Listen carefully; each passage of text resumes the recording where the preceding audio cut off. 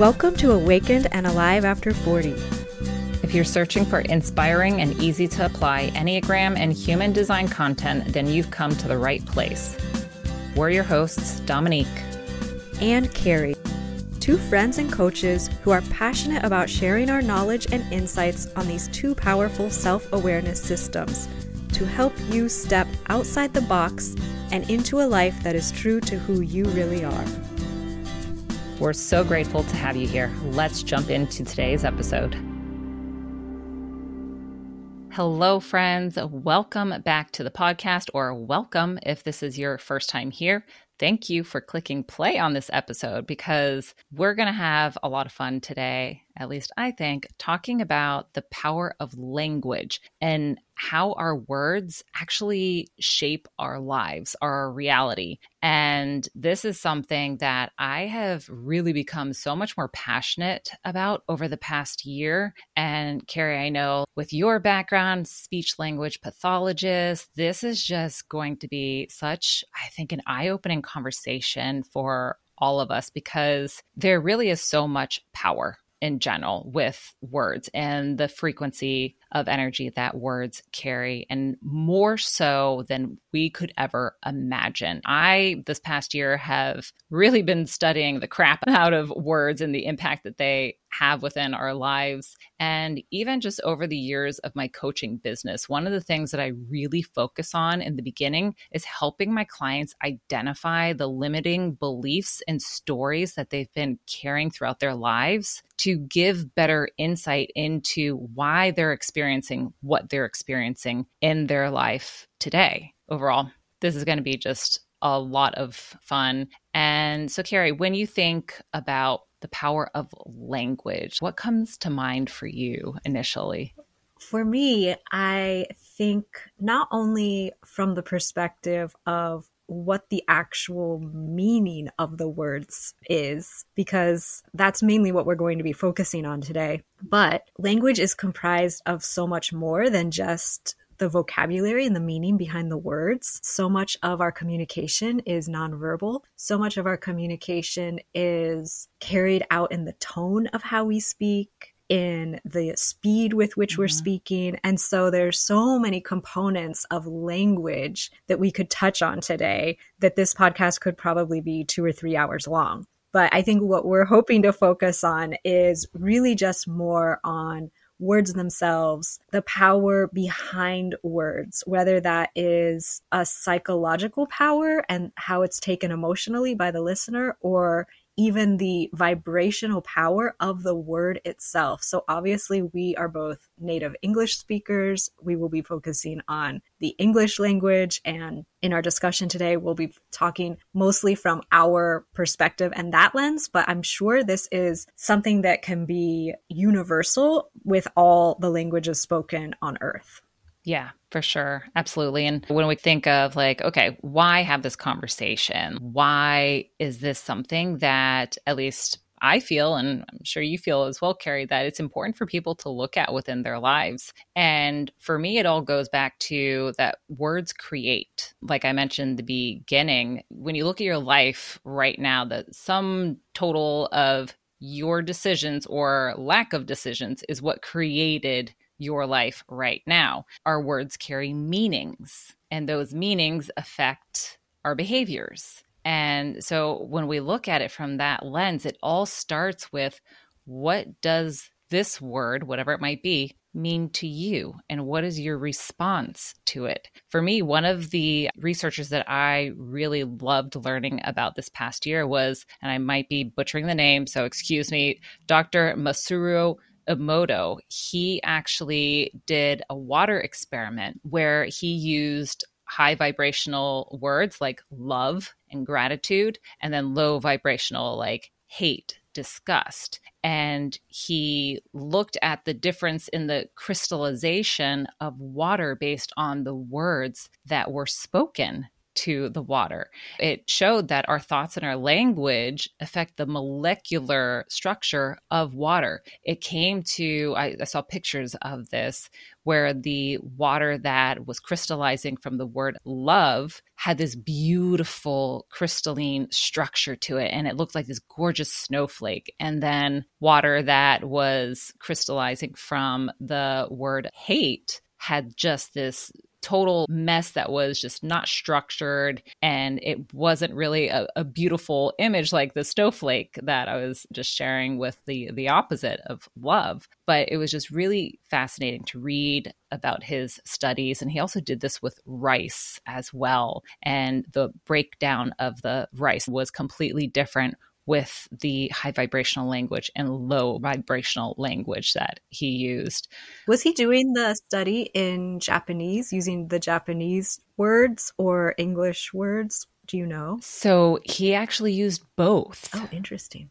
Because even though the word may sound very different in Japanese versus English, it's the energy of that word. Love is love. And so it didn't necessarily matter. He didn't find that difference between English version and Japanese version because it had the same meaning. So that meaning had that high vibrational element to it. So it's not just talking about the vibration of the sound waves coming out of one's mouth when the word is spoken. It's more than that. Yep. It is the emotion out of it, the meaning that is behind it. And one thing that I think is really fascinating to look at is even when we take the word creativity, what comes up for you when you hear creativity? For me, initially, it was, oh, I'm not creative. I've never been able to be creative. I always wish I could be. And it's this sense of lack or not enough.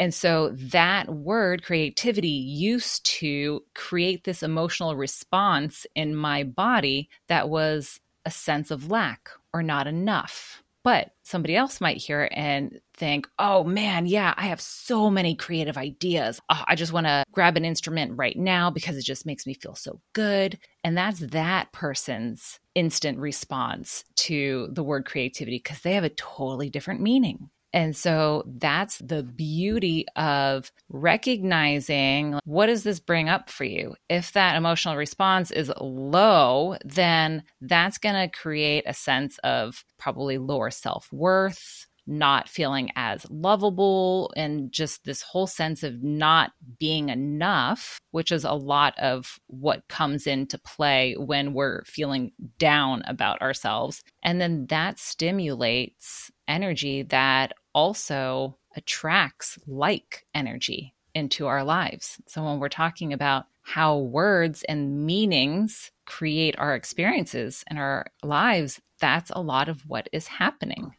I had never really thought about this from that perspective. I think I've always been a little bit more coming at it from the scientific lens of like the vibration of the word and that it was that basic and it wasn't a deeper thing having to do with the energy behind the message or whatever it may be. It's sort of like those experiments, I can't cite them, that have been done with plants and people speaking negatively versus positively to plants and how it impacts how the plant thrives and grows.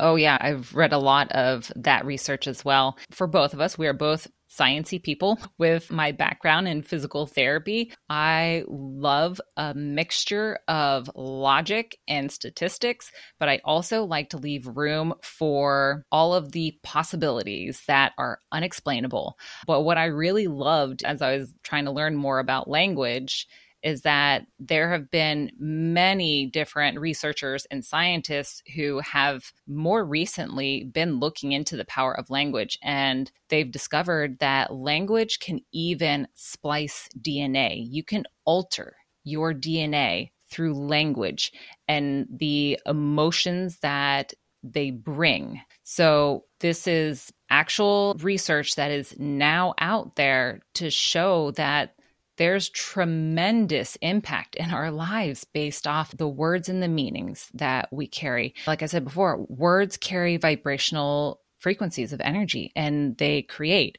when you think of everything that is in our world, structural and everything else, it started with a thought, right? Someone came up with a thought like, hey, wow, wouldn't this be great? And then that thought turns into actual physical change. So it really is about what these words and meanings stir up within each of us and how we're going to respond based off of that emotional energy that it brings into our bodies.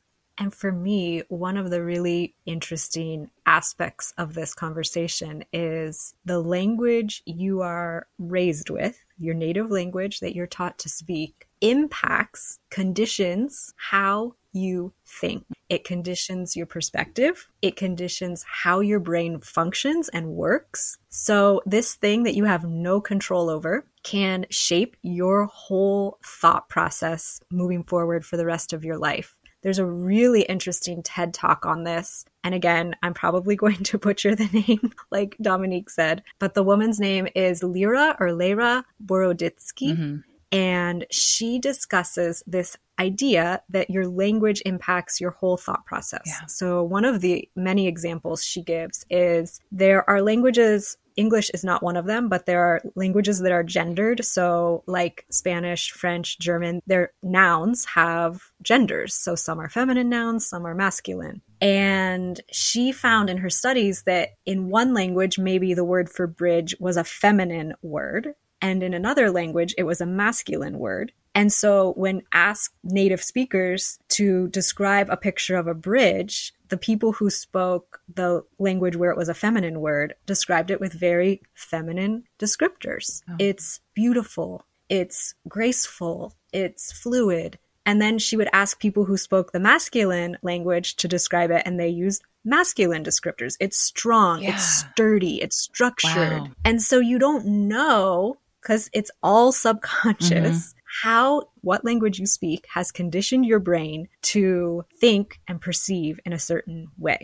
Yeah, absolutely. That's super fascinating. If we can find that TED Talk, we'll definitely link it in the show notes. And what I, this past year, have really dived deeper into is the quantum human design language. I'll link something in the show notes that my mentor, Karen Curry Parker, had created a video describing the difference between the traditional human design language and quantum human design language. Her reasoning behind creating the quantum language is because it is a higher vibrational frequency. Human design is a storytelling tool. It is telling a story of who you are at your core, your most authentic self, and how you can live a life of great love and value for yourself, for others, and simply just by being, you don't have to do anything different, but being love is where we're contributing to the world and what our true purpose really is. So if we don't love ourselves, if we don't value ourselves, if we don't feel we're enough, then this is ultimately that vibration we're sending out into the universe, the quantum field, whatever you want to call it. So it starts within ourselves. We can't allow ourselves to receive love until we love ourselves enough. We're only able to receive and attract what we can do for ourselves. And this past year, I've been working a tremendous amount on just greater love and seeing the worth within myself. And I've felt a huge shift in my emotional energy and what I've been attracting within my life. It's just been a beautiful part of learning more about quantum human design and why I'm so passionate about this new language versus the traditional human design. Hey there, friend. Have you signed up for the Awakened and Alive newsletter yet? If not, we want to invite you to get on the list so you don't miss out on the exciting new offerings we have planned for 2024. By receiving the weekly newsletter, you'll be the first to hear when new episodes drop, along with updates on a very special project we've been working on for our amazing community. It's so interesting because a lot of the human design that we see on social media now and that's really having an upsurgence of popularity is the traditional language, because I only ever hear you in our conversations use quantum human design language, and then I only know more about it because of you telling me about Karen Curry Parker. So it's just interesting that one has taken off a little bit more greatly. It just must be that the people finding that are at a certain point in their life where that's what's resonating with them versus the people who quantum human design will resonate with more. Yeah. And human design was meant to shock people into consciousness, becoming aware of how they've been conditioned, how they may be living their lives on autopilot. So it was meant to use shocking language that would disrupt people. But then Karen found, well, what about the people that are coming to me who are already conscious and have worked on deconditioning and their beliefs and have been up-leveling their lives? That language, that old language, doesn't support them the way that they're desiring to write a new story about who they are and what they desire to create. And that's where I entered into a place. I had done a lot of deconditioning. I had a lot of my trauma that I worked through. So I was a completely different person. And human design, the traditional language, didn't sit well for me. And that's what really pulled me towards quantum human design. I actually have a reflector client who expressed that same concern to me, is that she was very turned off by the way Ra Uru Hu was describing reflectors. He's the initial person who received the download, and that's what traditional human design is based off of, is his download that he received. So it was fascinating to hear from her that she was almost turned away from wanting to learn more because of the language that he was using, because she came into it at a different point as well, where she was in a higher vibrational frequency within her own beliefs and language that she was using for what she wanted in her life. What are reflectors referred to in quantum human design? So reflectors are known as calibrators in quantum. That's just such a beautiful thing that they really do reflect back the health of their community. Knowing a reflector will give you a great insight into how healthy a community is, because if they are happy, they're feeling really delighted, you know that you're in a healthier community because they're reflecting, they're calibrating also what's occurring in the community with all of the openness. But if you have a reflector who is very disappointed and sees so much potential and is just like, man, so much more could be happening, this deep disappointment, then that's a good indicator that something needs to shift within the community and that it may not be the right community for them. And people who maybe aren't as familiar with human design, reflectors or calibrators are super rare. Less than 1% of the whole population. And all their centers are undefined. So they have a lot of openness in their body. Completely open. So they are really able to tap into their own truth when they follow the lunar calendar, the 28-29 day cycle, because the moon transit impacts their centers as well as the people in their environment.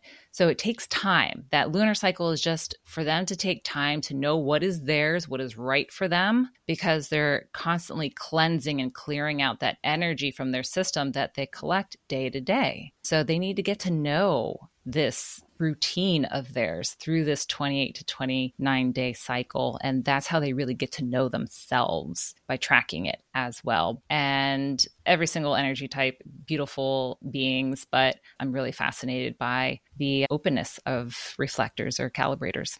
In regards to this conversation and how, for me, it related to the Enneagram, is when we are talking about language and how even people who speak the same language can come to understand a message so differently based on their own conditioning, based on their own past experiences, based on how certain words may trigger them either in a positive or a negative way. I've noticed this happen even with loved ones in my life, that we interpret words completely differently and we have completely different perspectives on what a word or a phrase was intending to mean. And this is exactly the point of working within the Enneagram framework, is how different we all are. Even within the 9 types, you could have 2 people behaving and doing exactly the same things, but the motivation behind why they're doing it is completely different. The same thing with language. You could have 2 people saying the exact same thing, but the meaning or what they're intending to mean is completely different. So it's just another reminder to us to not take things at face value, to really get to know a situation or get to know a person on a deeper level. If you want to completely understand what they are trying to communicate to you, truly listen to how they are communicating to you, and really try to understand their motivation behind what they're saying. And when you know someone's Enneagram type, it can be a lot easier to understand what their motivations may be, because when you understand the framework, you understand the different motivations behind very typical behaviors that we all as humans may have. Yeah, that's a beautiful thing with the Enneagram framework, is that the more we understand each other and how conditioning may have impacted us differently, than the least for myself and through my process, I was able to have so much more compassion for others, for myself. And I was just like, this isn't personal or anything. That's their story. And I don't know their story, so I can't judge. And they don't know my story. Like I said, when it came to creativity, I always believed that I had zero creativity besides me just having that belief. It came from kids laughing at things that I would draw or color. And so that was a part of me, that my story was, I'm not creative because this person or these people said I wasn't creative. Is that true though? Is that really true? And I think that's another key takeaway too, when we look at how can we become more intentional with our language and the meanings that we hold, is first off, if you know of a specific word that can be triggering to you in some way, again, I'm going to use creativity, looking at it and being like, okay, what does that bring up for me? Why does it bring that up for me? And is that true? Can I 100% prove that? So when it comes to creativity, you don't have to be an artist or be able to draw or color or paint. How about musicians? An accountant can be creative because of the way they look at numbers. Creativity is everything and anything. But it's looking at your definition, if this word feels triggering or just not good inside your body, and asking, when did I first believe this was a bad thing? And what do I want it to really mean? What is the truth? Yeah, that is really so true. Really asking if the story you've written about the meaning of a word has to be true for yourself still. Because maybe back in the day, it did feel good for that to be true, but we're always evolving. Mm-hmm. We're always changing. Our perspectives and experiences can change. And so that in turn can change how we experience certain words and the language that we speak. Becoming more aware of what words mean to you, just like you said, helps you be so much more intentional with how you communicate with others. So just cultivating an awareness that what you say is impactful when you're speaking to other people, when you're speaking to your pets, your plants, yourself. You are impacting those beings. The more we understand this, I think the more people would maybe take that time to pause before speaking and really determine, are these words that I'm about to put out into the world, are they useful? Are they helpful? Are they needed? Are they caring? Are they loving, supportive? Versus harmful, unnecessary, unproductive, hindering. Even just social media comment sections, people tend to not use this filter because people just put so much negativity out into the social media space through commenting and criticizing. Yeah. And like we were talking about before, this impacts us at a global level. And so we may not realize the impact our words can have because we feel like we're just this small little being in this humongous universe. How could that really matter? But hopefully with this discussion that we've had, you maybe are starting to realize that you matter a lot because your meanings, your beliefs, your love for yourself, your self-worth and value is not just impacting you, but others across the world.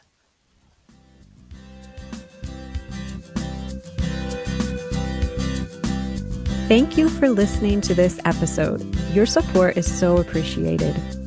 If you'd like to have a question answered about your human design or Enneagram type in a future episode, you can submit it through the link in the show notes. We'd love to hear from you.